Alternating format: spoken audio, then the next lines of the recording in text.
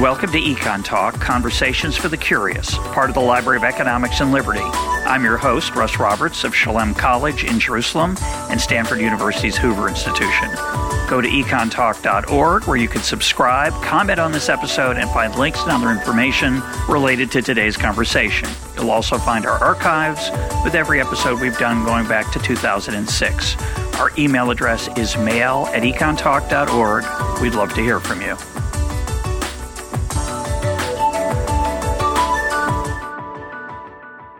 I want to remind listeners to go to econtalk.org, where you'll find a link devoted to our annual survey of your favorite episodes of last year. Today is January 12th, 2023, and my guest is neuroscientist, philosopher, and author Sam Harris. He hosts the podcast Making Sense and is the creator of the meditation app Waking Up. Sam recently hosted me on his podcast Making Sense, and he graciously invited me to change places at the table and let me interview him. Sam, welcome to Econ Talk. Hey, great to see you, Russ. I want to let parents listening with young children know this conversation may stray into adult themes, so feel free to vet it before sharing. And our first topic, Sam, is you. Give us a thumbnail of how you came to be where you are with a incredibly popular podcast, an incredibly popular meditation app. How'd that happen? Well, I started as a writer, and I started kind of in an unconventional spot there because I wrote my first book in the middle of what should have been my PhD thesis beginning. I had just finished my research doing fMRI scanning of people at the Brain Mapping Center at UCLA. And actually, I just finished my coursework, and I was beginning my research. And then September 11th happened. I wrote my first book, The End of Faith, and that proved so controversial, and the conversation around those issues was so rich and interesting that I quickly wrote a second book in response to the pushback there, Letter to a Christian Nation, and that essentially sidelined me for about 4 years during my PhD.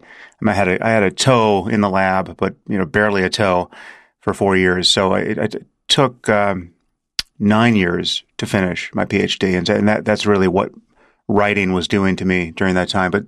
But it was really as the basis, on the basis of my writing platform, that I launched my podcast, and then subsequently the Waking Up app. And so I was fairly early to podcasting. I had been a guest on a few podcasts. I'd been a guest on Joe Rogan's podcast, and I think Tim Ferriss's. Maybe one or two others. And I just thought, well, this is interesting. This is, if you had told me that I might one day go into radio, I would have told you were insane. But something about the medium made it seem different. And so I just started recording pieces of audio. Initially, they were solo, audio riffs or essays. And then I was releasing those sporadically without really even thinking that I had a podcast. And then at a certain point, I was interviewing other people more or less once a week, and I had a podcast in earnest, and that's how it started. What have you learned from being a podcaster? Changed in any way? Well, personally, I've learned about the power of incentives, because as much as I've wanted to get back to writing books, but having a podcast has shown me that this won't surprise you as an economist, but like virtually everyone, I am a creature of incentives, and all of the incentives are aligned away from writing books at the moment. Podcasting is easier.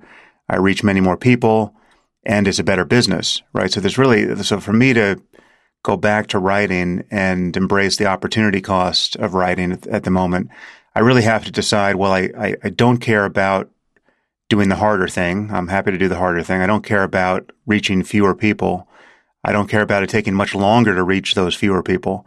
And I don't care about losing money. I mean, so it's like all the incentives are wrong for writing my next book. So, as if by magic, I haven't done that. I think I will ultimately do it, because I think writing is just a muscle. You as a thinker, you need to work, and you really don't think as clearly as you can unless you're writing your thoughts and finally producing the sentence that you think is the best version of any specific thought.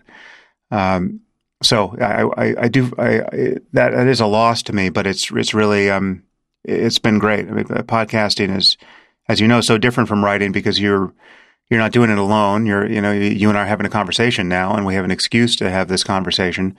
And the truth is, it's a conversation I'd want to have anyway for free, right? So it's really an amazing opportunity to use media to, help the people who want to hear these conversations and to have fun ourselves. I feel immensely lucky. But has it taught you anything? And you could have read the books of all your guests. Many of them write books. Yep. Do you find talking to the rather diverse range of people that you speak to, does it affect you in any way? Has it affected your thinking? Yeah, certainly, because it has, as a writer, I'm not someone who interviews people for the most part to by way of research. I was obviously reading a lot of books to be a writer of nonfiction, but there is something about talking to smart people and having them, push back against your views in real time that is it's something you can't really supply for yourself in the same way. I mean, writing or reading a book, I guess, provides that. I mean, it is conversational in a way, but I don't know. I think it's incredibly useful to be in dialogue and to have the time course of one's feedback be shorter and shorter, right? When you write a book, it takes you a year or more to write it. It then sits with your publisher for 11 months or so. Then it goes out into the world. Then you get some feedback if people review it or people react to it. But, the time course of correction and, fertilization of further conversation is so slow. They're almost not even analogous processes, even though they're quite similar. The time course changes everything. Yeah, I never thought about that. I often will get on a topic and interview a series of people in clumps. I'll read somebody's book, and then 3 weeks later or a month later, I'll interview a person on the other side or a related theme. Like you, I'm very interested in consciousness, so I've done a bunch of interviews on that. And I never thought about the fact that, you read a book about consciousness by an author, and then maybe you read another one down the road that has a different take, different perspective. But in podcasting, you're almost inevitably doing it over a relatively short period of time. And then you're in dialogue rather than in your own head, the way you would be as a reader with diverse ideas or different takes or perspectives. And I guess it quickens the pace.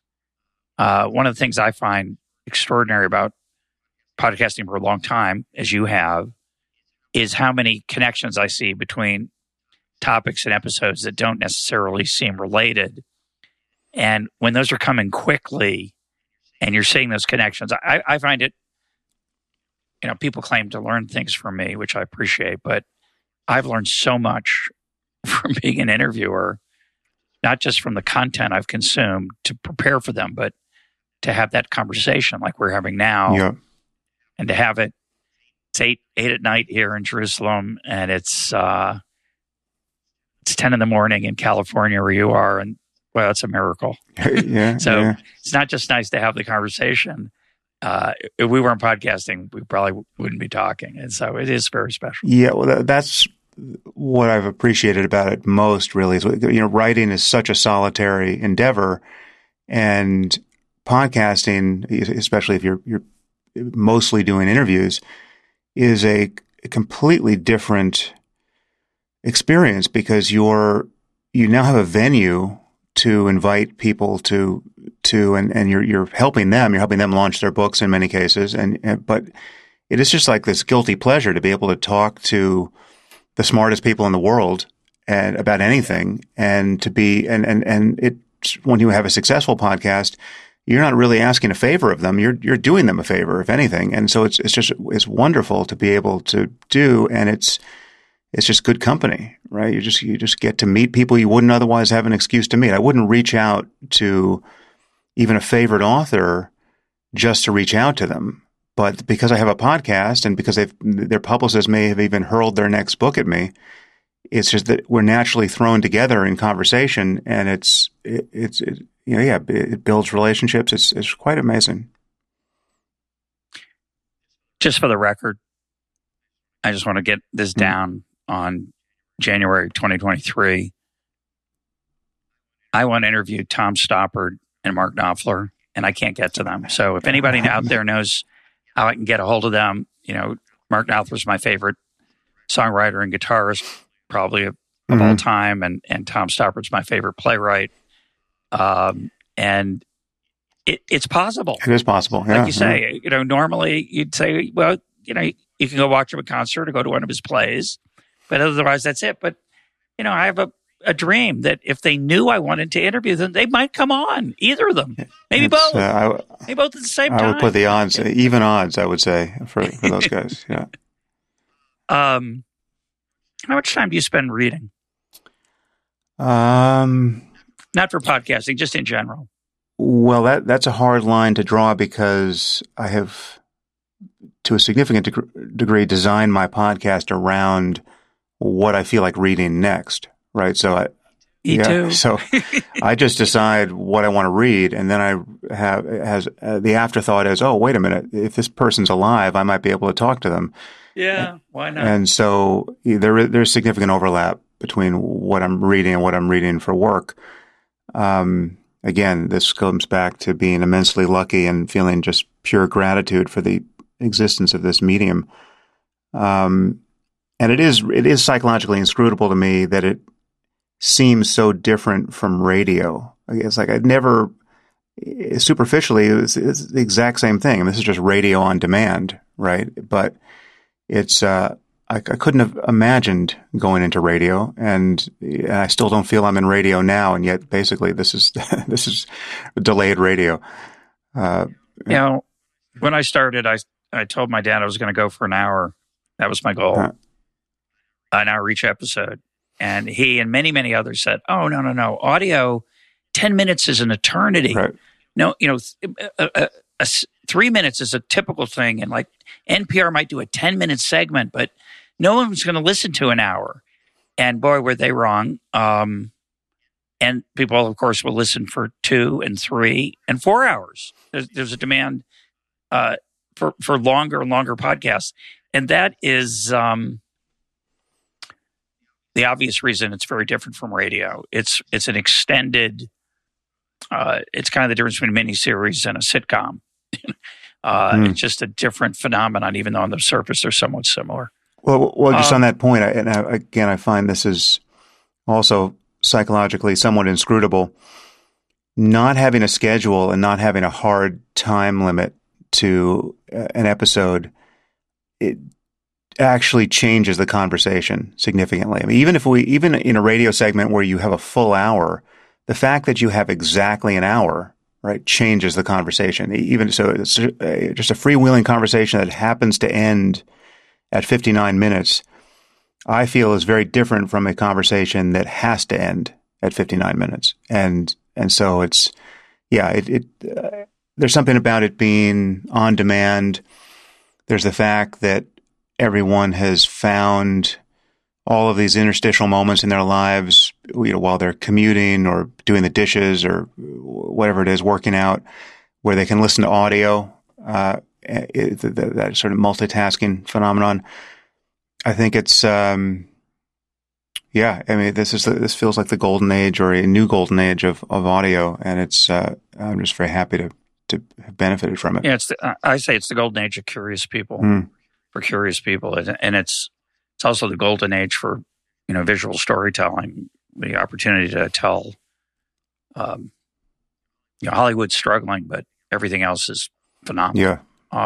But the thing about audio is everyone has found an extra 90 minutes in their day, it seems.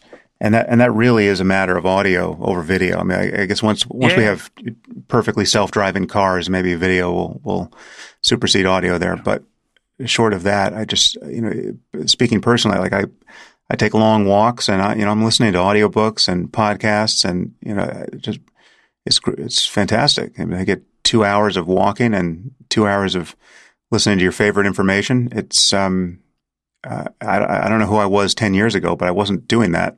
So. Yeah. I'm just going to add, I didn't think about the open-endedness of the 59-minute point. Having moved to Israel, I wrote about this recently. I put a link up to it. But when you first get here, you think the service in the restaurant's awful. People bring you the food, the waitress or waiter, and then they disappear and they don't come back. They don't say, "Can I get you anything else? How's the food?" And in America, when I come back to America now, it's startling. They badger you every 2 minutes. Yeah, they just badger you every 2 minutes. Yeah. Oh yeah, and then but the key difference is that they don't bring you the check here, and you have to go find them usually, wave them down, or go out and get it. And Americans find this frustrating. Israelis, when they go to America, find it shocking that the check shows up unasked for, which they clearly see and correctly as an invitation to leave. Yeah. Whereas in the Middle East, which is where I live, meals are open-ended. And you can sit in a cafe, and you can do this in America too, but it's just blatantly clear here for not just coffee shops, but other types of many types of restaurants. You sit there for as long as you want with your friend, and no one's going to bother you. And it changes the nature of conversation when you don't feel like you have to hustle along. And it's a great insight. Yeah. I'm going to suggest that you are an example of a phenomenon that I think is a new phenomenon. If I had to describe you, I'd say you're a public intellectual. That's one phrase that people would use. It's a phrase I don't like personally. I'm not sure why I don't like it. I've never liked it when it's applied to me. But you're something more than that. And I would describe you as a secular preacher, an atheist rabbi.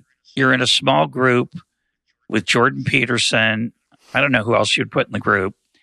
But people don't just listen to you because you're smart.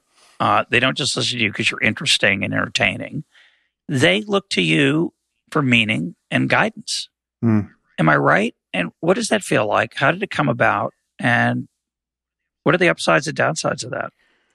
Well, I think it's a matter of the kinds of topics I've focused on. It's a matter of what I have found interesting and what I have made my areas of relative expertise, just because I've spent so much time focusing on these questions. I mean, I'm just interested in the nature of human subjectivity, how our scientific understanding of ourselves is increasingly encroaching on, ancient ways of deluding ourselves about ourselves, I would say, to say something underhanded about religion. And so, we may get into that. Yeah, I'll come back to that. Just how can we live the best lives possible in light of the fact that we all are going to lose everything we love in this world? And these are the deepest questions of, what are you as a being in this world, and what should you do given the full range of wonderful and terrible experiences on offer, and given the fact that impermanence reigns, right? You can't hold on to anything in the end. How is it possible to be fulfilled and to live a good life within those constraints? And what can we know about how to do that wisely? And how can we know when we're making obvious and needless errors? And how do we mitigate human suffering? And what does science have to say about all that? And how do we have a conversation about what we believe to be true about all that is increasingly useful and open-ended and tracking of reality, rather than spiraling into some awful and divisive state of delusion and fractiousness and failures of cooperation and failures to solve absolutely necessary coordination problems. And so it's like that's where I've focused, and the nature of that focus is really by definition interdisciplinary. I've never respected the boundaries or apparent boundaries between fields of knowledge. I'm a big fan of the notion of consilience or the unity of knowledge. I think much of our partitioning of domains, the wall between neuroscience and philosophy of mind, say, or economics, is really those partitions are enshrined by two things. One is it's hard to be a polymath, right? There's just too much to know, and that's a natural partition, perhaps, but there's some very smart people who can traverse all of those boundaries, and that's wonderful. But the other reason is just the architecture of a university, right? And the nature of bureaucracy and just the laziness of born of the norms that grow up around that. And I do consider myself more of a generalist than a specialist at this point. I think of necessity, and so I don't discount the need for specialization. And so some people specialize so fully that, of course, their career intellectually is going to observe the obvious boundaries between, let's say, molecular biology and everything else.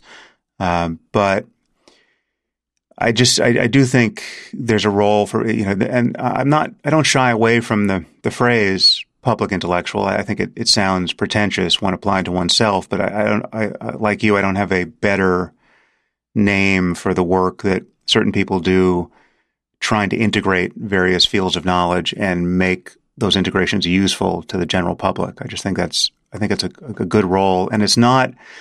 Importantly, it's not the role of a journalist, right? Or it's not the role of a mere journalist. I mean, it's in journalism. Not to denigrate journalism, I think we absolutely need more of it. But I don't consider myself a journalist, even when I'm trying to present a factually accurate picture of something that's happened or what's been said, etc. I do have my own point of view on a wide variety of topics, and I try to. Obviously, if for no other reason than to avoid embarrassment, I try to have a well-informed point of view on those topics, and that's not quite the same thing as journalism. I noticed in that summary that you said what we can learn from science about a life well lived. You didn't say it quite like that, but about the human experience. You did not mention art or fiction or other things. Was that was that deliberate? No, that was perhaps just the burden of long-winded grammar. But no, I think, ironically, I think if anything, recent developments in culture and the overwhelming influence of technologists at the moment suggests to me that the relevance of the humanities to our intellectual lives has never been more pressing. Right? I think what we're suffering from now are the outsized influence of many smart people who don't have much of an education in the humanities, who haven't read enough good books. Right? You got a lot of people in Silicon Valley who've read a lot of science fiction and too much Ayn Rand, and they have this enormous influence on culture. But if for no other reason that they've built the tools that are dictating so much of what is said and done at this point. So yeah, I mean, I think there's much more to a picture of the human circumstance and how we respond to our existential concerns than a narrowly scientific one. But I would say that when getting our heads straight about a topic matters, rationality is the essential tool for us to use. So rationality obviously suggests a larger footprint than lab coded science, but it is distinct from mere aesthetics and the mere creation of beautiful fictions, and it's certainly distinct from wishful thinking and tribalism and frank bias. And so I do think that, I say in one place, I think might be in my first book, I talk about us really needing to navigate by love and curiosity.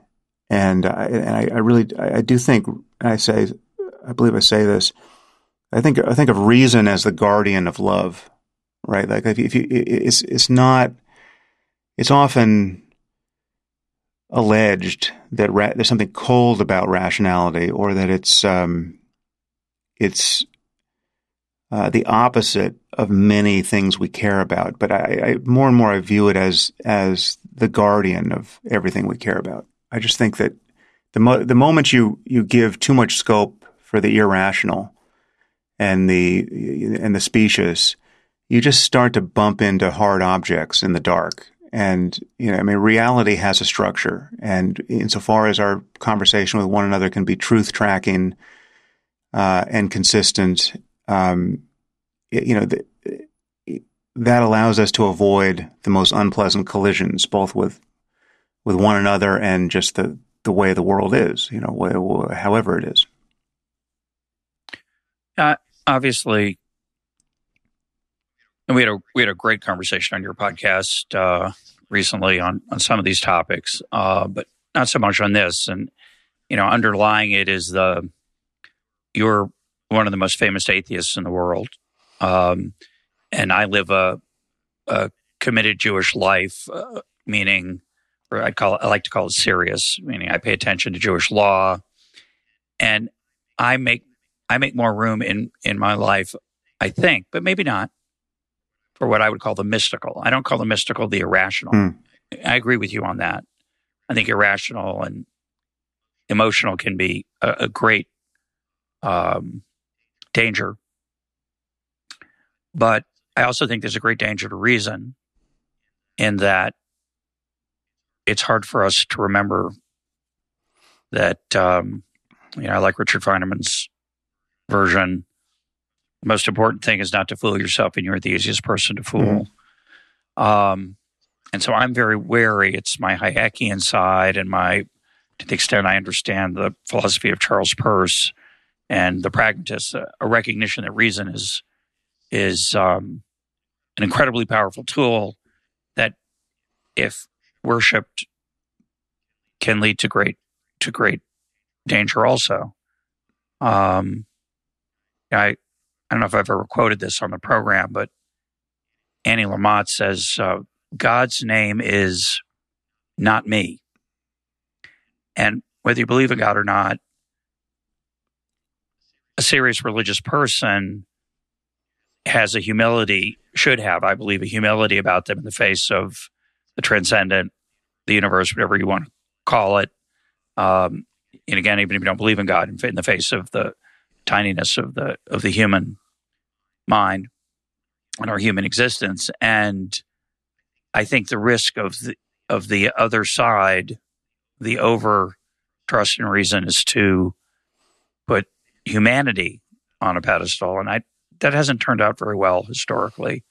So that would be my pushback. You want to react to that? Yeah, well, I agree with that. I'm not quite standing where you're pushing back, because I do view reason rightly conceived, and I view mysticism / / spirituality, rightly conceived, as two modes in which we transcend the self, right? So self-transcendence, I think, is the center of the bullseye for so many things we care about, whether it's acknowledged generally or not. But when you look at what it means to live an ethically good life, when you look at what it means to live a rationally coherent life, or to create a rationally coherent worldview, and when you look at what it means to occupy the furthest reaches of psychological well-being, and I would argue normativity, I think transcending the ego, transcending the selfish, self-directed, narcissistic illusion of, it's me in here, the primacy of me in here, the subject who is thinking and seeming to author his own thoughts. That transcendence is the whole point of being alive in the end. I mean, and when it happens to you in a haphazard way, or it's you're lured into experiencing it through some agency outside yourself. Let's say you take a psychedelic drug, or you have some profound experience of falling in love, or some collision with natural beauty, or you're a scientist who discovers something and that discovery overwhelms you with awe. And these are glimpses of a bigger view of mental life that is, I would argue, intrinsically pro-social, and it's the basis for compassion, real compassion, rather than pity or some simulacrum. And it really is this is the good stuff in life, falling in love, caring about others as much or even more than you care about yourself, or even just seeing your own selfishness become inseparable from a seemingly selfless desire to better the lives of other people, right? Like that, what you most selfishly want is for other people to succeed, right? That's what's making you happy, right? So this opposition, the apparent opposition between selfishness and selflessness, breaks down under these conditions. So yeah, I would just say that rationality is one.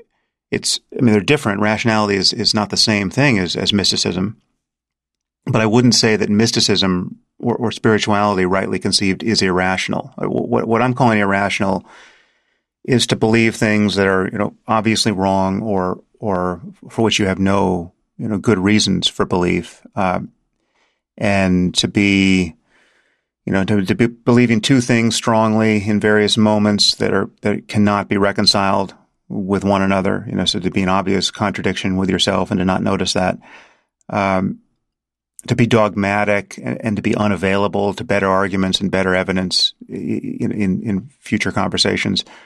So like something like dogmatism is worth focusing on, because I view dogmatism as, and this is why traditional religion has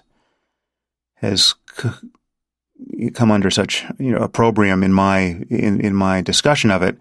I view dogmatism as intrinsically divisive, because it is the very posture of being inflexible and unpersuadable, and it is. Just when you look at what it is to be dogmatic, and in religion, traditionally, it's only in religion that being dogmatic is not considered a bad thing. It's not to say something as a dogma is not to even say anything invidious in religious terms. Virtue. Yeah.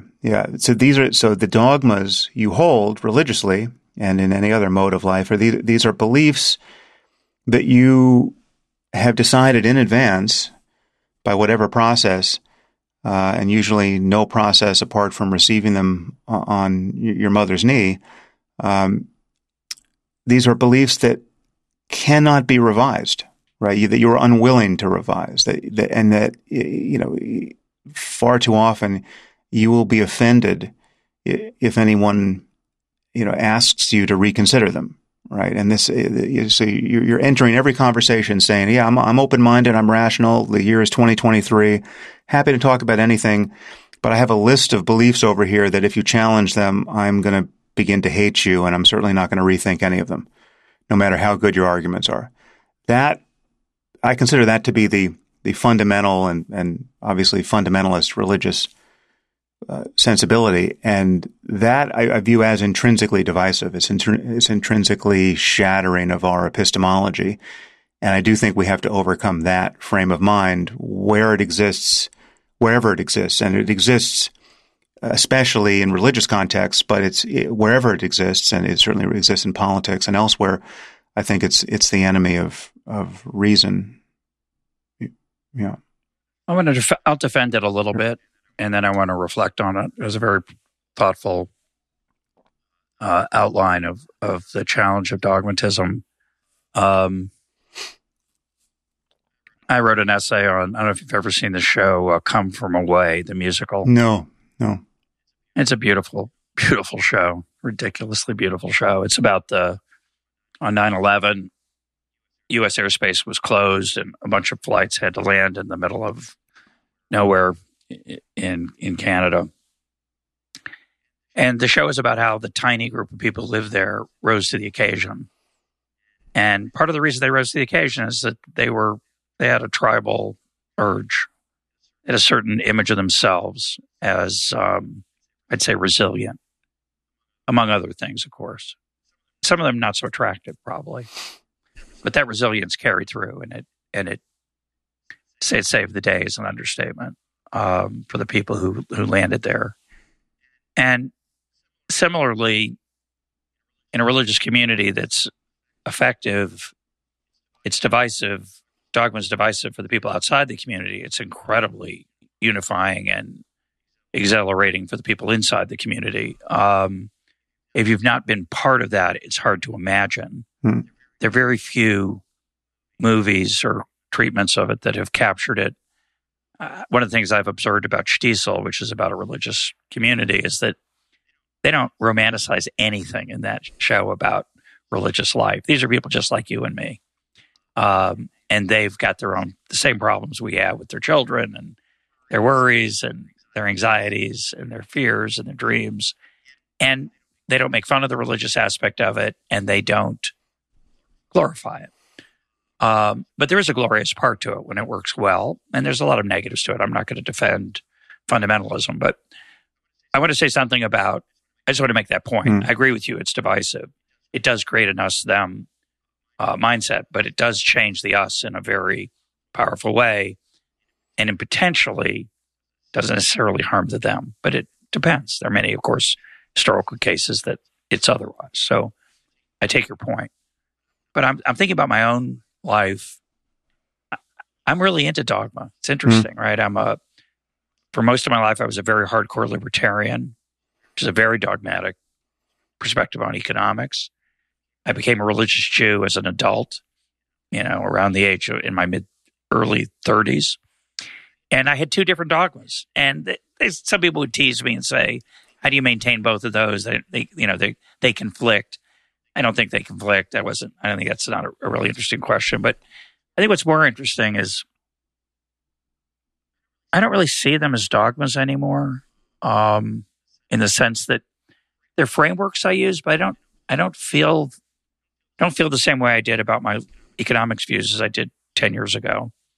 I'm still pretty free market, but I'm not knee-jerk free market. Even if every answer I gave would be, but that's a free market. But somehow my experience of it is different. And that would be true of my religious view as well. I have a Jewish practice, but I have lots of doubts. And every serious Jew that I know, and I can't speak for Christianity or other religions, Islam, they have doubts. A lot of people I know have doubts. The framework is a way of living. And for me, and this is for another conversation, Sam, we'll have it maybe after I write another book. For me, it's a way of experiencing the transcendent and the wondrous and the awesome, and the us-them part's the least of it. But I agree with you that all I'm really trying to say is that I think many people, their dogmatism is a shield. And if you can learn to realize that it's just a shield, it's not truth. It's just the thing you carry through life to organize your thinking about certain things. I don't think it's as bleak as you paint it, but maybe there are others for which that's the case. Right. Well, let me just say that I think reasoning by analogy from Judaism is generally pretty misleading. I mean, I'm Jewish. I've obviously gone around this track many different times with people of really every faith. And there's something about Judaism, and we can talk about the historical and theological reasons why this is so, that makes it an outlier with respect to the kinds of pretensions of propositional knowledge it makes that go under the banner of faith, right? So faith as a Jew is quite a bit more leavened, ironically, with doubt and pragmatism and a circumspection when it comes time to making bold claims about what happens after death and the moral structure of the universe and the behavioral imperatives of living within that structure. Unless you're going to talk about the ultra-Orthodox, with whom I have not had much contact, but from afar I can see what they're up to. But even so-called conservative rabbis, that their conservatism, that's a very misleading adjective when you try to compare it to a conservative Christian or a conservative Muslim orientation. I've debated. I was on stage. Hitch and I think this was this debate. Christopher Hitchens and I were debating Rabbi David Wolpe and his colleague Rabbi Artson, I think. And at one point, I said something that presupposed that the two rabbis, both of whom are conservative. Wolpe is definitely conservative. It's Jewishly conservative. Jewishly conservative. Exactly. Yeah, not at all right. So again, this is just how misleading this term is. I said something that presupposed that he believed in a God that can hear our prayers, right? Which is just the plain vanilla center of the fairway commitment of more or less any religious person in any other faith, certainly a conservative one.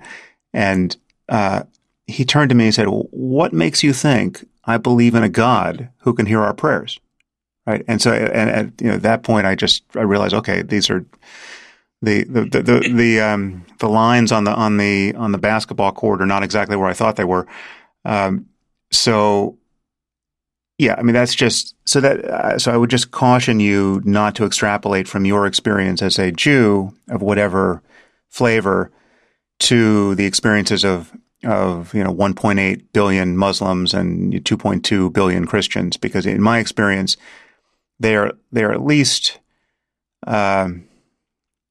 rhetorically committed to far more strident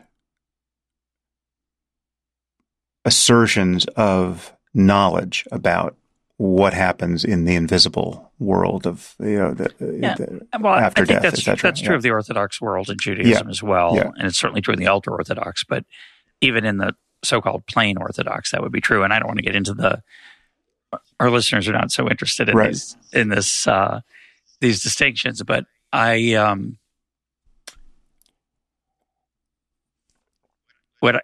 just say this. You wrote a book called Free Will. We might talk about it in a few minutes. We'll see if we get to it. But I read it before this conversation because I'm very interested in the question.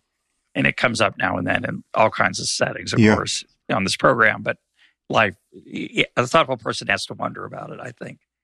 And, Maimonides is one of the great, most people would say is one of the 2 or 3 greatest Jewish thinkers of Jewish history. He believed in free will. But Crescas, a rabbi of his time who I love, did not believe it at all. And it turns out Crescas is the Sam Harris of the Middle Ages. I'll send you this this thing. We'll talk about it another time. But I'll concede the point that there's some variety of practices in Judaism that may not be reflected in other religions. I'm not going to speak about them. You've had a lot more interaction with them than I have, certainly rhetorically for sure. You certainly, I mean, you can say that this is how extreme it is. You can say you're Jewish and your Judaism is incredibly important to you, but you don't believe in God, right? That is not a, that's not a total non sequitur in Judaism. It is a total non sequitur in Christianity and Islam. I mean, agreed. But Orthodox Jews who pray to God think, many of them, the normative view is that God does hear their prayers. Right. Then they have we have the challenge of why we are praying to a God who is at least normatively omniscient and knows what we already think. So again, topic for another. I'm writing a book on prayer. Well, maybe we'll talk about it someday. Let's talk about meditation while we're on the topic of spirituality. Talk about the nature of your personal practice. How did you come to it, and what does it mean to you? Well, I came to it, I was 18, I think, when I sat my first meditation retreat. I'd come to it first through taking MDMA, maybe 6 months before I sat my first retreat. I took MDMA. I had experimented with marijuana, and maybe I had taken mushrooms a couple of times as a teenager, but I'd never done that in the context of thinking consciously about understanding anything about the nature of my mind. They just were fun party drugs that teenagers were using at the time. But with MDMA, I was given it with the explicit framing. You might really learn something about yourself if you take this, right? And so it was really with that intention. I mean, that was the setting of it. I was just sitting with my best friend, and we took this drug, which at that point, this would have been 85-ish, 86 maybe. And so it had just become illegal, but it had just recently so. I think it became Schedule 1 in 85. I have to look that up. But anyway, MDMA at that point, otherwise known as ecstasy, now Molly, was being widely used in the therapeutic community as a tool of insight. And, it sort of leaked out of that community and got into my hands at that point. And so I had an experience on the drug, which will be familiar to many people who have taken it, but maybe not if you've took it at a rave or a party or a rock concert. It's not, again, I think one's intentions matter here.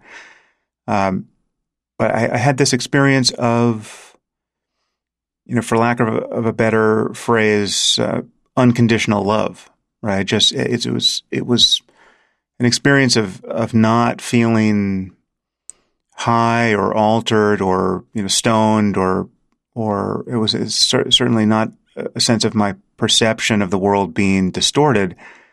It was actually an experience of being sane for the first time in my life.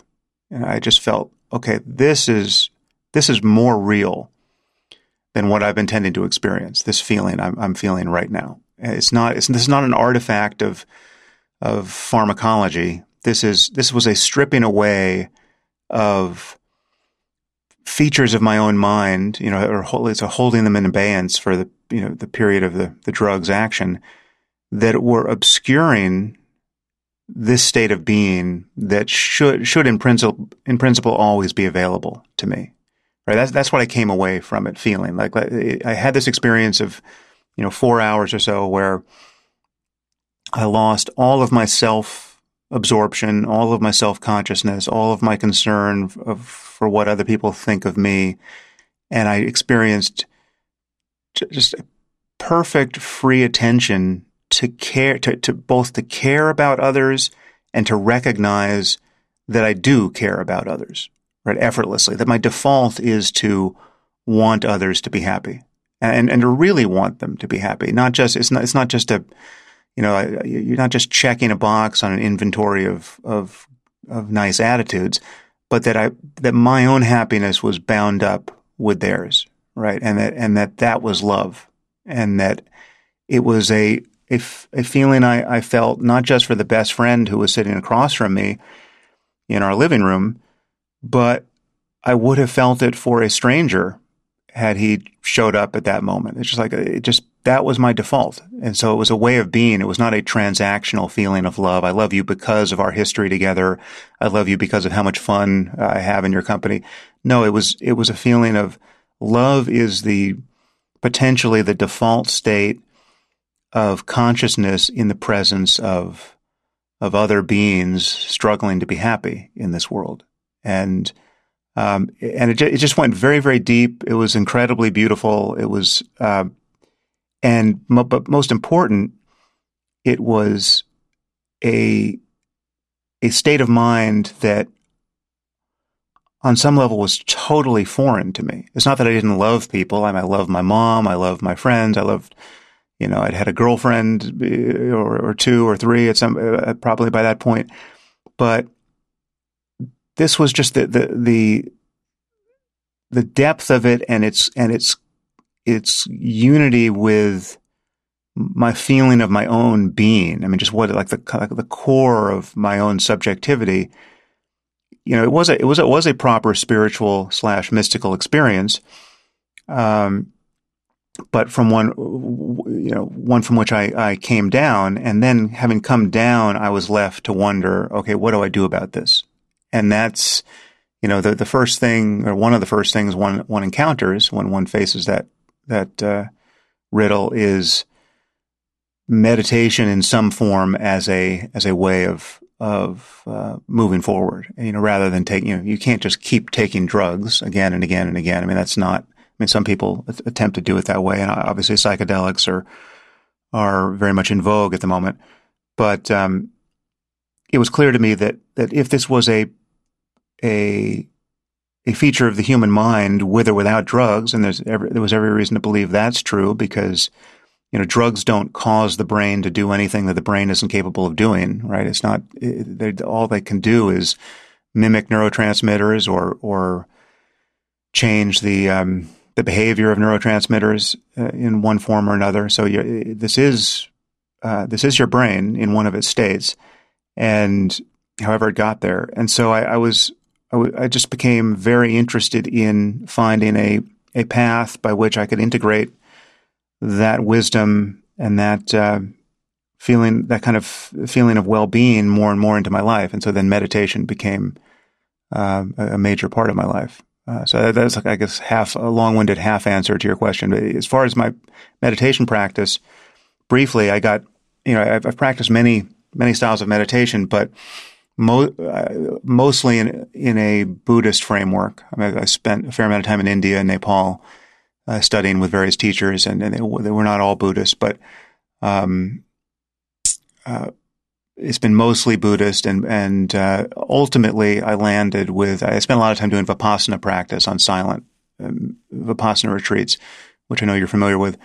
And I had spent about a year on silent retreats over the course of a few years. I mean, the longest retreat I ever did was 3 months at the Insight Meditation Society in Barre, Massachusetts. I did that twice, but then I did multiple 2 months and 1 month and many 10 days. And but then ultimately I connected with a practice called Dzogchen, which is often considered the highest non-dual teachings within Tibetan Buddhism. So I spent a fair amount of time with Tibetan lamas who specialize in that practice, otherwise known as Dzogchen masters, studying that technique of meditation, and spent some time on retreat doing that as well. But then after I got that practice in hand, my experience of mindfulness changed in ways that I'm at pains to describe over at Waking Up, my meditation app.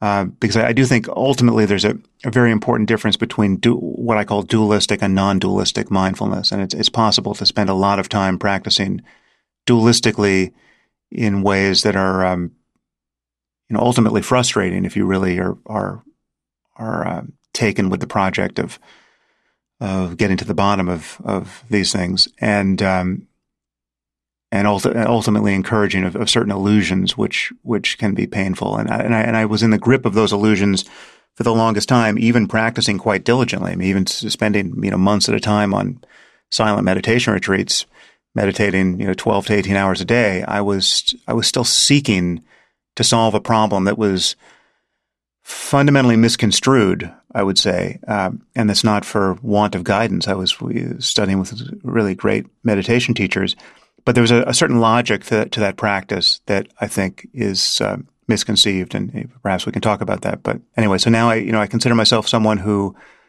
practices very much in the spirit of what I would call Dzogchen practice, but there are other non-dual ways of coming at this, and Mahamudra practice is like that. And I would argue within the outside of Buddhism, within the Indian tradition, Advaita Vedanta is articulate more or less on the same points and recommends more or less the same style of attention, although most Buddhists would hate that facile comparison.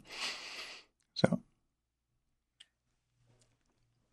your description of MDMA reminded me of a couple things. One, Gary Greenberg was a past guest on here. In one of his books, he describes a similar experience. I can't remember which drug he was under the influence of, but of just vast love for anyone he was encountering. And you earlier said, you said something like the goal of life is self-transcendence. Is that, you said something like that, right? Yeah. And I always think of that as growing up. Growing up is about learning. I don't know if it just takes time, but it also might take some effort. It's learning that you're not the center of the universe. It's really hard to learn that lesson. I have a new granddaughter. She's 5 months old, and she really is the center of the universe. Yeah. And it'd be perfectly normal for her to carry that view for many years into her adult life. But what I experienced, and it definitely came out of my silent meditation retreats. I don't have a very active practice of meditation now, and I'm thinking of revitalizing it. And maybe your app will help me. But what I was able to experience in the aftermath of the retreats I went on was a glimpse of what you're talking about, a feeling of self-transcendence and a connection to other people that you weren't aware existed until it came upon you. And you realized that much of your way of moving through the world was very narrow, and you had cut yourself off and left yourself unavailable to things that are real. And I think, once you've tasted that, some people want to take the drug more often. Some people want to meditate more often. For me, I only get a glimpse of it now and then. I find it very hard to maintain, and partly because I don't maintain the practice. But those retreats did have a permanent effect on me, which is fascinating in and of itself. They were only 5 days, a year apart, 3 times, and practicing in those years daily or often. An opportunity to see yourself in a different way, to see yourself connected to other people. And as you said, and you said it very beautifully, to imagine that their happiness could be paramount, not because it made you really happy, just because it's the way it should be. It's not even I wouldn't call it a rational thing. For me, it was a time I saw someone go through a terrible trauma. I was on an airplane, and this poor kid, teenager or young person, had to get off the plane before the door had closed. But she had to get off the plane. And it was clear that and I think she announced it because she was in a bad place, that she was on the way to get help with an addiction and she couldn't do it and she needed to get off the plane. And the person on the plane sitting next to me said, "Can you believe that her parents sent her on this journey alone? There was nobody restraining her, nobody arguing with her. We were all doing what we could to get her off the plane. The challenge was regulations and the door had closed, and we did get her off the plane. But somebody's like, yeah, can you imagine what kind of jerks her parents are that they wouldn't go with her?" And I thought, can you imagine what her parents are like, that she's addicted and broken and can't move through life?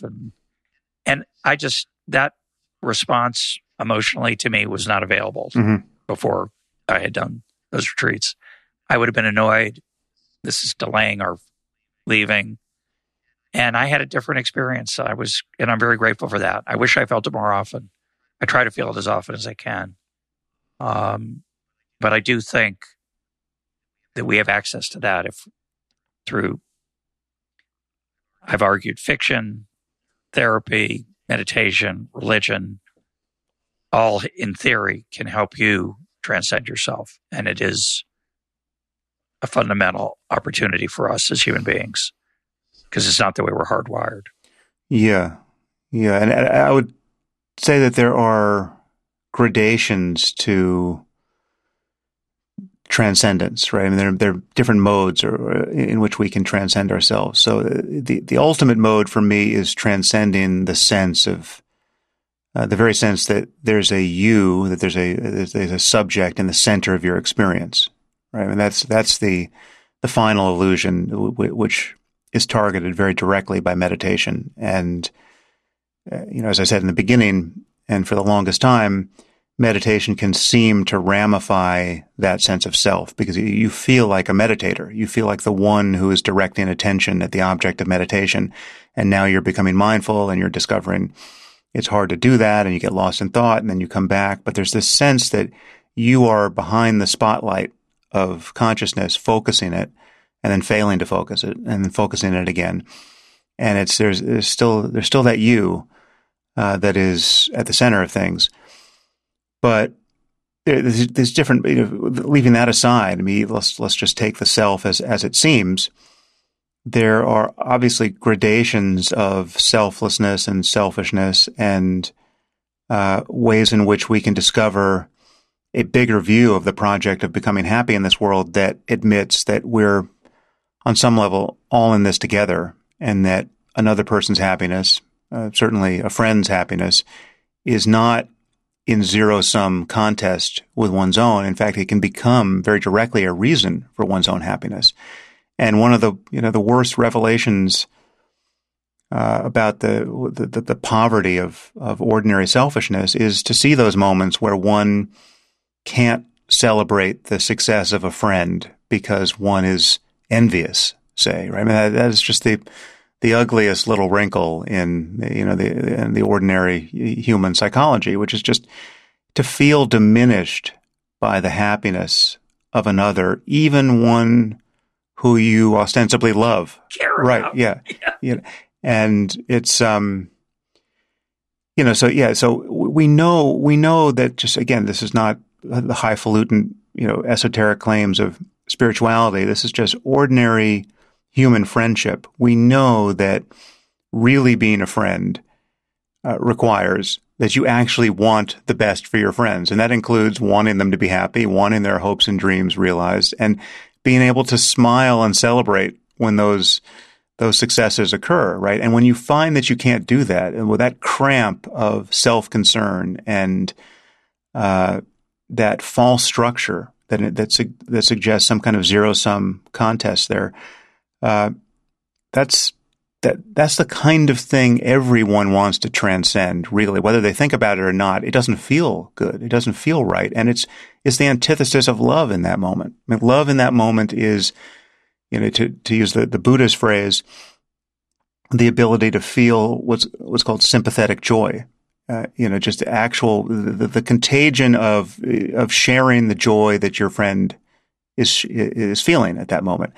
And we do this, as parents, we do this, fairly effortlessly with our own children, but somehow it becomes harder in other contexts. And clearly, mental health, ultimately, the norms of a healthy, happy, rewarding, ethical engagement with other human beings must push us in the direction of feeling that freedom to be happy with other people more and more, and to extend it, extending the circle of that even to strangers. I mean, even just to say, how do you feel when you see someone succeed on television, someone you're never going to meet, but someone has just won the lottery, right? I mean, many people feel this quite effortlessly, and it's what's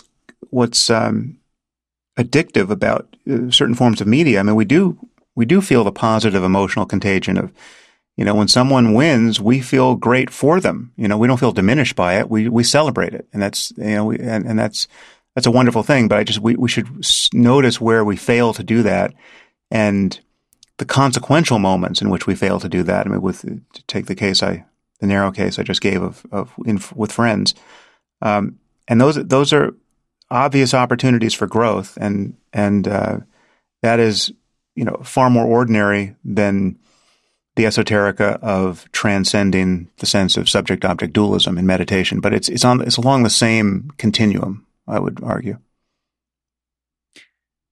Can't help but think of Gore Vidal's quote. I don't know how much of it's tongue-in-cheek. Every time a friend succeeds, I die a little. Yeah. Not really the ideal, as you suggest. And, Adam Smith had a lot of interesting observations about this. Our ability to sympathize with the joy of others and to empathize or sympathize with the grief of others. What he doesn't write much about, and what you're talking about, is the opportunity to change the way we respond to those moments in life. I just want to mention, I don't know if this is, a lot more about this than I do, so you can tell me if I'm wrong, but I find the modern emphasis on mindfulness to be rather empty. It's good to be mindful. It's a good thing. It's a tool. But mindfulness by itself, which is often sold as a goal and as a good, and it's been mocked as, McMindfulness, the corporate meditation session.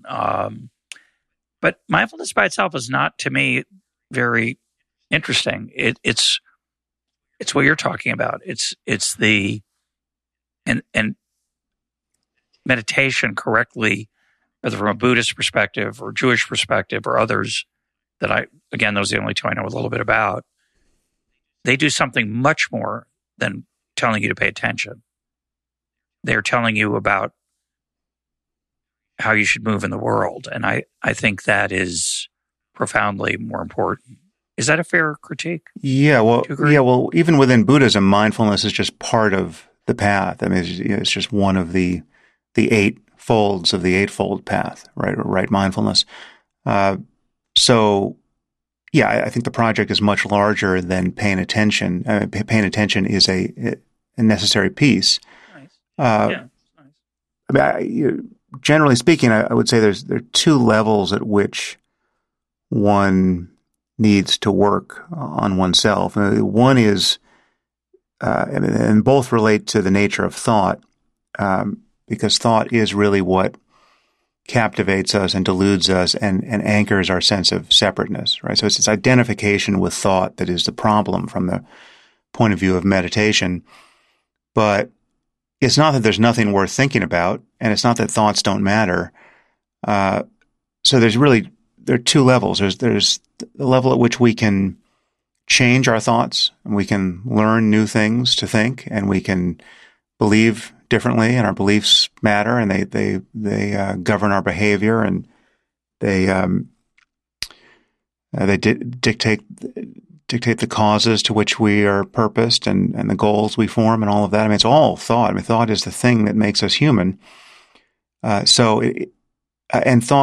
changing one's thoughts also gives one the power to reframe experiences and change one's relationship to them. So you can transform your sense of well-being and your relationship to your experience and to the rest of the world by how you think. And so all of that's all very important to do. And so, I mean, one example there, which I think is crucial for living a good life, is to have an ethical code and to decide very clearly on things like, whether it's okay to lie, right? Like your relationship to telling the truth or not is very, very important. And to come back to what we were saying about dogmatism early on, this is an area that I don't consider this dogmatic, but you can have a very strong heuristic. And one very strong heuristic for me is that it's almost never the right thing to lie, right? So it's almost always going to complicate your life unnecessarily. It's almost always an expression of fear and selfishness and separateness. And it is another one of these things that's intrinsically divisive. And it's a violation. Yeah. It's just yeah. I mean, there are many reasons. I wrote a book titled Lying, and it's just my analysis of all the reasons we have to decide in advance that it's generally not okay to lie. Now, there's an exception to this, and I would just put lying on the first stop on the continuum of violence that is appropriately used under conditions of self-defense or in defense of other people, right? So I'm not a pacifist. I think pacifism, when you actually get to the bottom of it, it's actually an obscenely immoral view and dogmatic commitment. So Gandhian pacifism, it's worth remembering, had him saying insane things like he thought the Jews should offer themselves willingly to the crematory of Auschwitz so as to shock the conscience of their captors, right? So it's just that's the end game for pacifism, and that's not my view of an ethical world. I think at a certain point you have to start killing Nazis, and if you're going to carve out a space in which it would be ethical to kill Nazis in self-defense, well, then it would also be ethical to lie to Nazis before you start killing them. So lying is, do you if someone knocks on the door and says, "Do you have Anne Frank in the attic?" I think it is ethical to lie to that person. But in the normal course of events, I think lying is needlessly corrosive of everything we care about and sets people up for reputational destruction, or should. I don't think there's nearly enough opprobrium attached to being caught lying in our society. So there's all to say that that's the kind of thing that has to be thought about and reasoned about and argued about in advance. This is all the domain of thinking good thoughts in the end. Mindfulness and any other meditative instruction along those lines is not a matter of thinking new thoughts or thinking about anything at all. It's a matter of noticing very clearly what is arising in consciousness in each moment, including thoughts and emotions and everything else. The thing about mindfulness that is distinct from all of this is that it's not a matter of understanding anything conceptually. It's a matter of bearing witness to the mechanics by which we become entangled with thought, the way thought drags into view emotions, positive or negative. And so much of this is the mechanics of our own suffering, because so much of our conversation with ourselves is an unhappy one. So mindfulness ultimately is a matter of breaking this spell. And it's not a matter of suppressing thought. It's not a matter of getting rid of thought. It's not a matter of viewing thought as the enemy. But ultimately, and this is, a statement of what the goal is from a contemplative point of view. This is invoking an analogy from the Dzogchen teachings.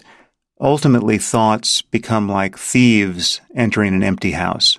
There's nothing for them to steal, right? There's no implication for one's sense of well-being presented by the next arising thought. It's just, there's no problem. So it really is not, people form a false view of what meditation is about when they think, and they're often taught this, that thought is the antithesis of meditation or the antithesis of mindfulness or the direct enemy of it. And it's natural to think that and feel that because in the beginning, what you're faced with is the profound distractibility of your mind. It's just damn hard to pay attention to anything.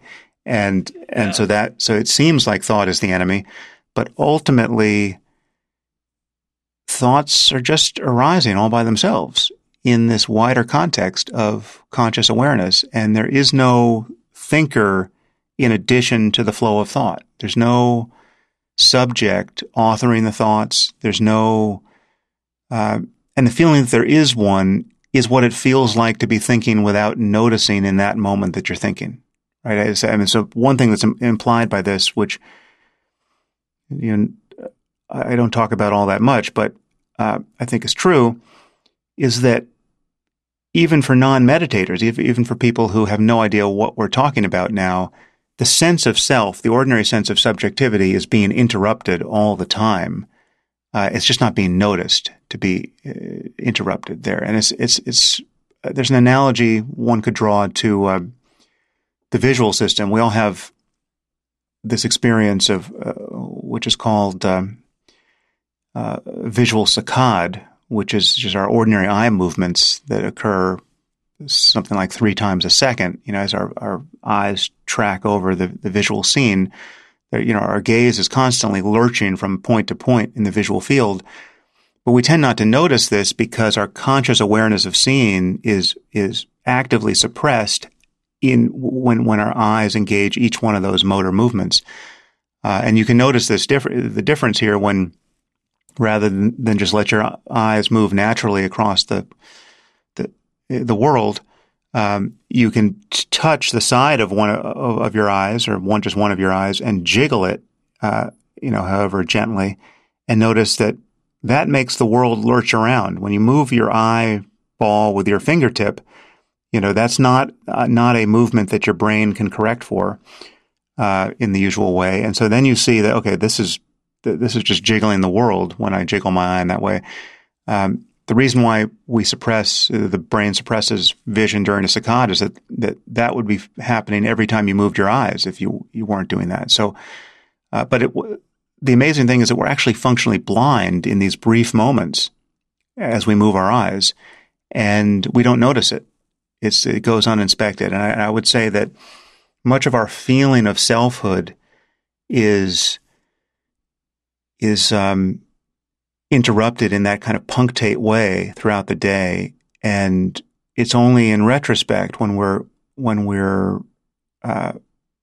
reflecting on it or recoiling kind of back into self in relationship to others that our sense of egocentricity, our sense of being truly centered in our experience, becomes quite vivid. I mean, and we're just very bad witnesses to all the changes there and all the perturbations and the interruptions.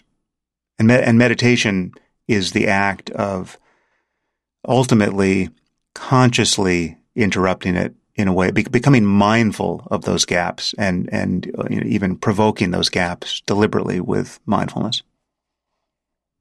Well, that sense of self, we're not going to get into this because it'll be a long other conversation, but the sense of self is very analogous to your views on free will.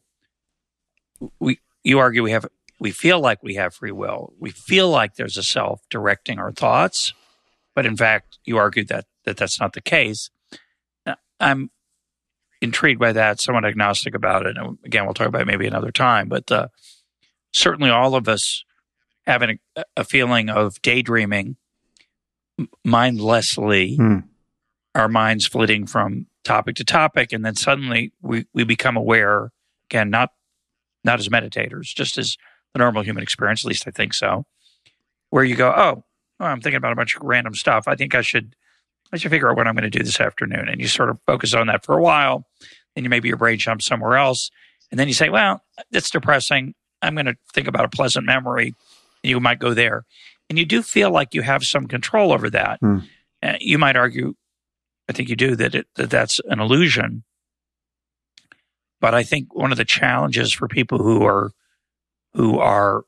come to meditation, especially from a Buddhist perspective, is that telling people that there is no self there is to say it's pulling the rug out from under them or opening, a strange hole under the floor, and a trap door is the least of it. It's just a very alien idea. So I think most people struggle because they feel otherwise, at least as beginners. Yeah. Well, there's two things. One, you're telling people that they're wrong in their most fundamental sense of their own being, and that's somewhat insulting. And it also just sounds like bad news, right? All of these words, and phrases and concepts, especially in their Buddhist framing, sound depressing, right? To be told that selflessness or the illusoriness of the self is the final epiphany or the most important epiphany,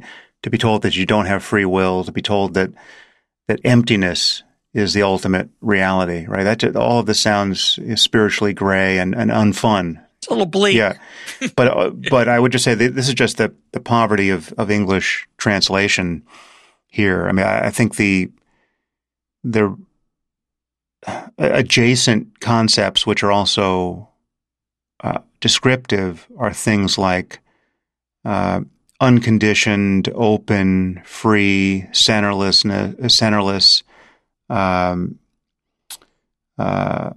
uncontrived, unborn. I mean, these are uncontaminated, tranquil, peaceful, equanimous. I mean, there's other facets to this same object, and yeah,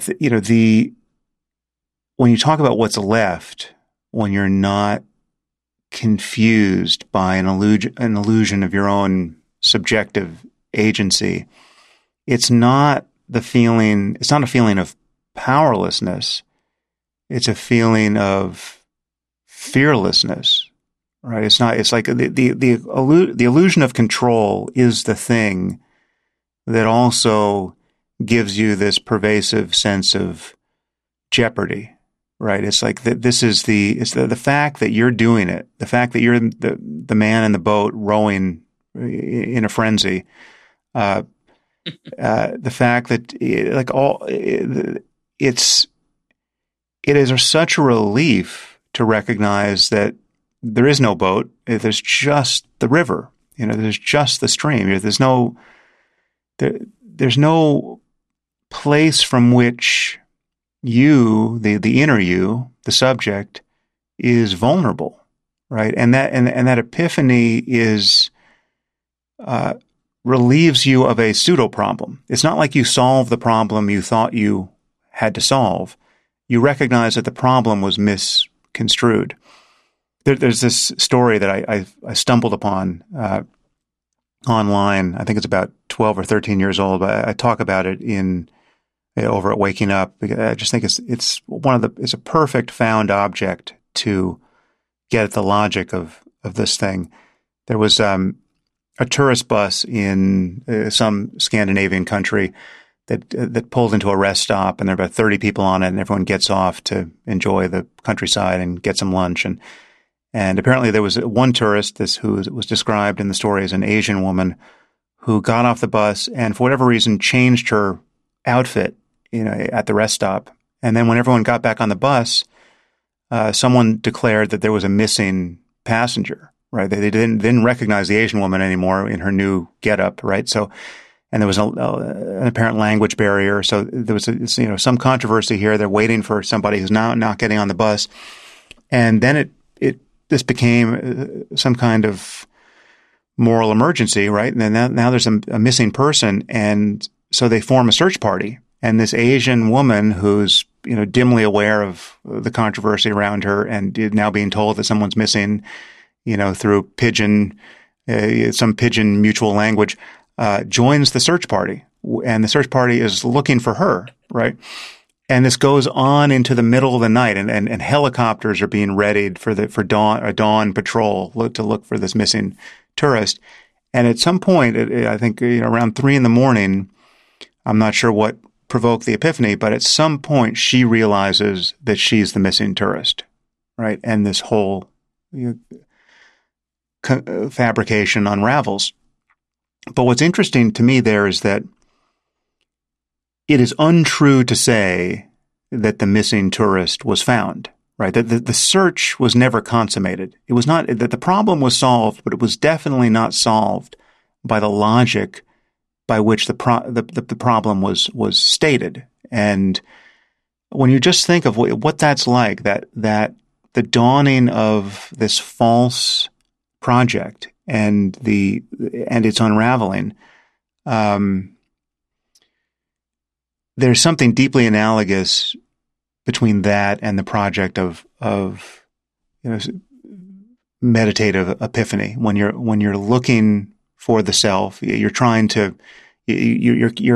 convinced that your ego presents a problem, and now you're trying to meditate your way out of that problem.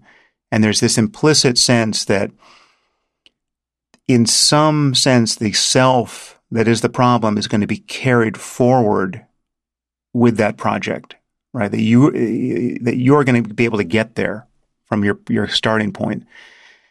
And that's a false assumption. It's just the project doesn't proceed by that logic, and it certainly doesn't reach fulfillment by that logic. The thing you think at some level you recognize that you are seeking, even in the mode of seeking as a meditator, is a false point of view, and its falsity is your problem, right? Like the seeking itself, the seeking happiness by whatever mode is tantamount to actively overlooking the thing you are in fact looking for. There's a aphorism, I think, by this British writer who went by the name of Wei Wu Wei. I think he lived for a long time in Hong Kong, and it goes: a man went in search of fire with a lighted lantern. Had he known what fire was, he could have cooked his rice much sooner. Right? It's like you have the fire in hand, right? And yet you're taking it in search of fire, right? You're on some level you're looking for what's looking, and it's had to really understand what you're about is to have the project unravel in an interesting way, and you're left at your starting point, but in a transfigured condition. And what's interesting is that this insight is, by definition, coincident with any moment of consciousness. It doesn't require the pyrotechnics of a psychedelic experience. It doesn't require that the contents of consciousness change in any way. I mean, it admits of any possible change. It's not going to block any change. You can have this insight in the presence of any experience, but it's orthogonal to the contents of consciousness. It is just a recognition of what consciousness is like when you have not constructed a false center by identifying with thought.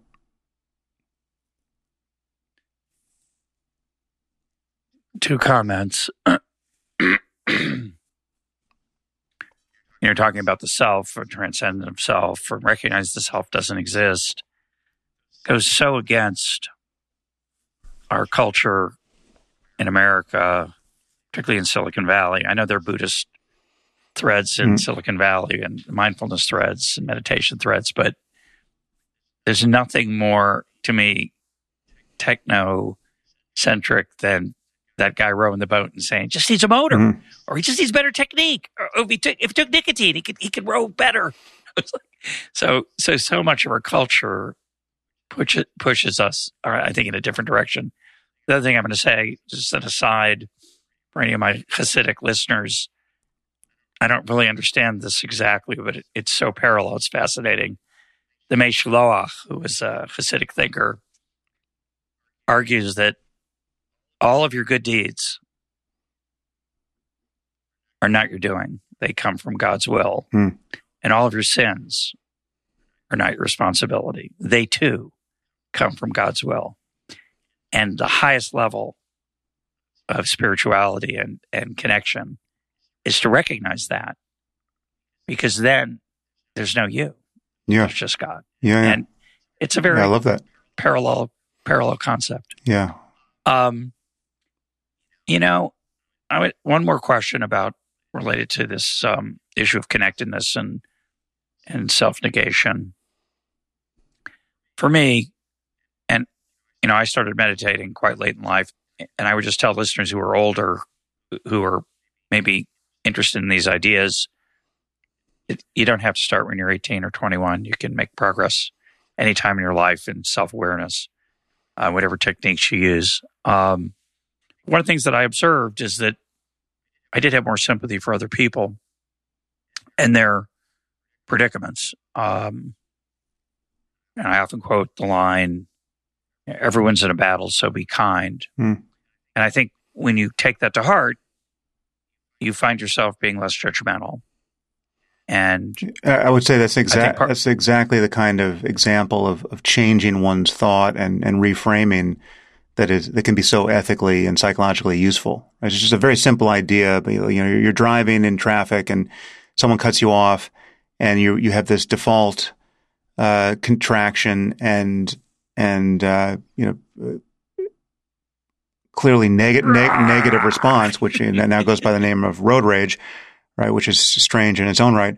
But as an antidote to that, it's a very simple idea, and it really does work. You just realize you know nothing about the person ahead of you in this car. You can't even see them. This could be a 90-year-old woman for whom you should feel compassion. This could be someone who's racing to the hospital, late for the birth of their first child. I mean, it's like you have no idea, and just a modicum of charity and just agnosticism leaves you far less judgmental of all of that. And the biggest possible view is the one you just articulated, which is that ultimately nobody has made themselves. Even people who are behaving in flagrantly unethical ways are on some level the equivalent of wild animals, right? And what do if you see a grizzly bear eating people? Well, yes, you're going to respond. You're not going to think that's not a problem. You may kill the bear if there's no way to trap it, and you may trap it and then decide there's nothing to do with it but kill it. Or we might create a maximum security prison for bad bears. But at no point along the way would we imagine that bears can be other than bears, right? And one thing that dropping the illusion of free will does for you ethically is it cancels the logic of hatred of other people. Like we don't hate bears as much as we might fear them, as much as we might respond violently to save ourselves or someone we love in the presence of a bear. At no point do you think that hatred is the right response. Just imagine, this is something that I talk about. I think I talk about it in my book, Free Will, but I often talk about it when I talk about this subject. Just ask yourself the difference. I mean, if you were attacked by a man and he did something awful, let's say he cut off your hand, right? And so you're grievously injured, and this person gets caught, and now you're sitting at trial, right? And you're hoping this person goes to prison for the rest of his life, or even gets the death penalty, depending on your beliefs. And you could imagine seething with hatred for this person and for what he's done to you. And I mean, if you couldn't readily feel this way about yourself, well, imagine how you'd feel if he had done it to your child, right? I mean, there's some scenario where you could feel like hatred is a totally apt response and a retributive conception of justice is the only mode ethically to be in. I mean, of course, you want this person to be miserable for the rest of his life and to be ground to powder on some level. That's a very natural human response, but I would argue it's a response we have that's anchored to this notion of free will, and we don't have this response to animals, right? That might injure us in precisely the same way. So if your child was injured by a grizzly bear, well, you might, if you could, you might have killed the bear at that moment. But if the bear is caught and we're now having a trial for the bear, you're not going to spend the rest of your life hating and wishing suffering upon this bear, right? It's a very different feeling of engagement with the agency of another. Now, I'm not saying there's no relevant difference between humans and bears, and we can obviously talk to humans and seek to influence their behavior through education and persuasion, etc. But certain people are not persuadable. I mean, certain people are psychopaths. Certain people are not available to conversation, and we naturally hate them. I'm just saying that there's a psychological freedom that's available to us, and I think a greater ethical wisdom that's available to us when we recognize that no one made themselves, and if you had the same genes and same life experience and same environmental impingements and therefore same brain and brain states as this other person, you would be that other person, right? Helplessly behaving in these awful ways yourself, right? So again, I'm not saying everyone gets off by reason of insanity. I'm saying that hatred ultimately doesn't make a lot of sense. I mean, we would build prisons for hurricanes if we could because they're so destructive, but we would never hate them in the way that we hate other human beings. I find that very powerful. I find it very powerful and persuasive on a personal level. And by the way, I should mention, David Foster Wallace's graduation speech, which is glorious and is sometimes available on the web, sometimes not in various forms. There's a video version of it that's really quite spectacular. If it's still up, I'll try to find it. But why is it not always up? You're saying it gets taken down periodically? Well, the video version of it got taken down for a while, and I couldn't find it. But the speech you can find, it's in books. But he makes a similar point about road rage, and he uses you're in line and the end of a long day, and the cashier in front of you is in your line is chit chatting with some person, and you're annoyed because you're in a hurry, and it's a brilliant it's a brilliant rendition of this point. But I had, it hasn't aired yet, but I recently interviewed, it'll come out before this conversation, interviewed Vinay Prasad, the oncologist who's made a bunch of observations wrote a beautiful essay, an angry essay, a screed about people in public health and educators and others who he feels failed their duty in the pandemic and did what was convenient or beneficial to them, safe. And he confessed on my program that he had written that in the aftermath of the Uvalde school shooting, where policemen failed to do their duty and enter the classrooms where shootings were taking place, and children died. And in commenting on that, I unconsciously put in a parenthetical phrase like, well, I can't really judge them because, maybe if I'd been in their shoes, I might have done the same thing. And it raises the challenge that on an interpersonal level, I think we should be incredibly non-judgmental with our siblings and our spouse and our friends and our loved ones. But at the public policy level, if we do not judge and condemn, if we always forgive because there's no free will, I think that comes at a cost. There's a benefit to it, by the way, but I think there comes a cost. Do you agree?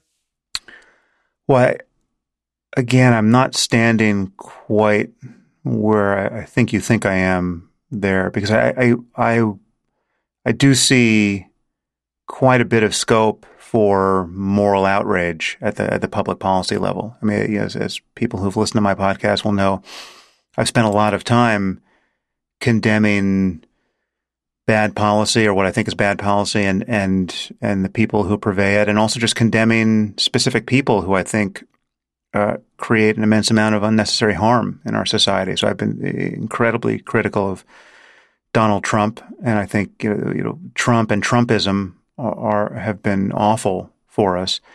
At no point does that entail a belief in his free will. I don't think Trump can be other than what he is. But I think it's just bad to have elected a person of those qualities and character to the highest office in the land. And so it's a bad outcome that is, if we can steer away from future bad outcomes by reacting to this bad outcome, by criticizing it, by bemoaning it, by pointing to the various misconceptions about the world and what to do within it that delivered us that outcome, well, then I do think outrage is an appropriate emotion by which to express those criticisms. Often, it's not ordinary anger or hatred that attributes to people powers they don't have, but it's a response to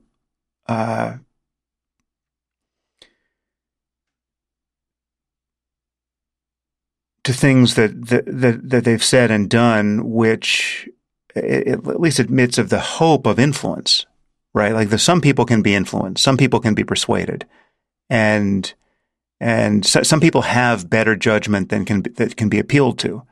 And so, therefore, you take, Vinay Prasad's criticism of his own field, of his fellow doctors, and in particular, I would imagine, although I haven't heard your conversation yet, public health officials and epidemiologists and the CDC and FDA,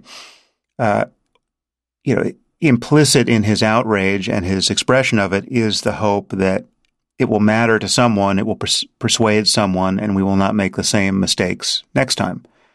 And I do think outrage is appropriate. So I wouldn't want to lose that emotional tool. Because I do think certain things are emergencies to which we can respond.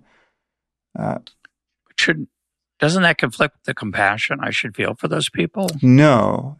So it does. Or that I would think you would suggest I should feel for them. Yeah, no, it's just different modes. I mean, so the Uvalde shooting was an especially vivid and painful instance of this, because I have very strong beliefs and fairly well formed beliefs about circumstances of this sort. I've spent a lot of time studying human violence and training in the martial arts and with firearms, and I've done several podcasts on these topics, and I spent a lot of time with cops and et cetera. So when I saw Uvalde, it was a disaster on every level, and it was an expression of incompetence and failures of nerve on every level. So I was as judgmental of what happened and didn't happen there as anyone, right? But in its when I look at its aftermath, when I look at the cops who failed and who know they failed and who are now suffering under some kind of damaged selfhood, really, given the level of shame that they might feel in light of what they failed to do there. I mean, this was, after all, Texas. I mean, irony of ironies. I mean, just to see this, you could imagine some place this would happen, but you can't imagine it would happen quite this way in Texas, right? I mean, this is the sanctum sanctorum of the religion of the Second Amendment, and yet good guys with guns did absolutely nothing to save our children. It's I feel compassion for those guys. I mean, it's hard to imagine someone I would less rather be than the chief of police whose call it was to not go in. He actually never made the call to go in. It was a border patrol agent who went in on his own and solved the problem after 72 minutes, I think. It's just, what an awful human experience to have, right? So I do feel compassion for that person. I mean, he's suffering about whatever is going to happen to him as a result. I don't know if he's going to be prosecuted or in any way, but I don't, it's interesting to consider the ethics and around prosecuting people for crimes. This probably isn't the best example of this, but there are many crimes that are atrocious, but they're crimes that, they're often crimes of passion, or they're such that you take one look at what's happened here, and that the offender is never going to offend again, right? This is not the person who this goes to the concept of moral luck, which is I don't know if you've talked about it on your podcast before, but it's a very, very useful concept given to us by the philosopher Thomas Nagel. But he pointed out in one of his essays that so much of human morality depends upon luck in ways that we find very difficult to integrate into our thinking. So, we've all done things, let's say behind the wheel of a car, that we've gotten away with by pure luck. We've all had one drink too many. We've all been texting occasionally. We've all been fiddling with the radio when we shouldn't have. And someone today, somewhere, is going to be doing one of those otherwise benign things, but not get away with it. He's going to look at his phone for 1 second too long and kill someone in the crosswalk, or kill someone's kid, right? And so then what do we do in those moments? And well, those people often get prosecuted, and we feel that they should, because we feel like the only way to deter this kind of negligence is to set an example of these people. And so people will go to prison for having killed someone's kid in a crosswalk while texting.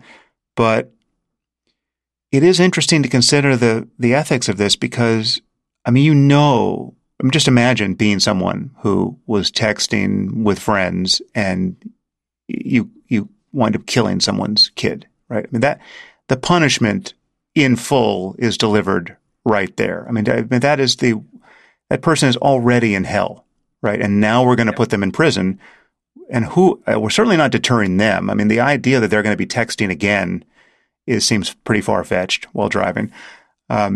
So it's an interesting thing to think about. I'm not saying we don't need to put people in prison for negligence ever, but compassion is appropriate there. It's just awful to consider that happening, and we've all gotten away with that, right? So it's just we are that person. We're just the lucky version of that person, and so compassion is appropriate. Well, I had a lot of other questions. I was going to ask you about why you left Twitter, whether you're worried about ChatGPT, whether you think Dostoevsky was right that if God is dead, everything is permitted. Mm. Can you imagine the possibility that God exists? But you want me to rapid fire all of those within for another time? 90 seconds? Okay. Oh, yeah, we'll do one of those rounds when you get 10 seconds for each one. I hate that. I think I could hit all of those very fast. I could do it. Let's do it. Let's do it. Here we go. Okay. You ready? Okay, yes. So, okay. You ask me each one in turn. Why'd you leave Twitter? Because it was making me a worse person. Are you worried about artificial intelligence and ChatGPT? In the limit, I am worried about artificial intelligence. I think it's possible to create it in a way that is not aligned with our well-being, and in fact, there may be more ways to do that, and therefore, there's ample reason to be worried. I'm interested in ChatGPT. It's not quite at a spot where I think it's going to cancel too many jobs, but ultimately, I think we're going to have to integrate something that perfectly passes the Turing test into our working lives. And if, we have to figure out how to make use of the tool rather than have it ruin things for us. I mean, I just think it could be incredibly valuable and fun, and we have to make room for it. It's a big problem, and I don't think we're set up well to do it without some painful hiccups, but I think it's not going away.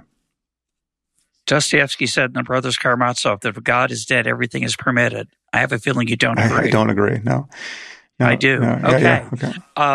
Can you imagine the possibility that God exists? Of course. Yeah, but I can also imagine the possibility that Zeus exists and Poseidon and all of the other dead gods who we're not worried about. So, yes. You're so open-minded, Yes, I'm right. It's true. My guest today has been Sam Harris. Sam, thanks for being part of Econ Talk. It's a pleasure, Russ. Thanks again.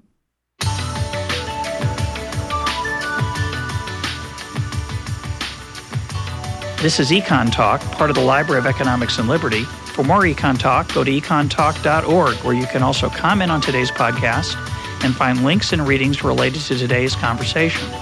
The sound engineer for Econ Talk is Rich Goyette. I'm your host, Russ Roberts. Thanks for listening. Talk to you on Monday.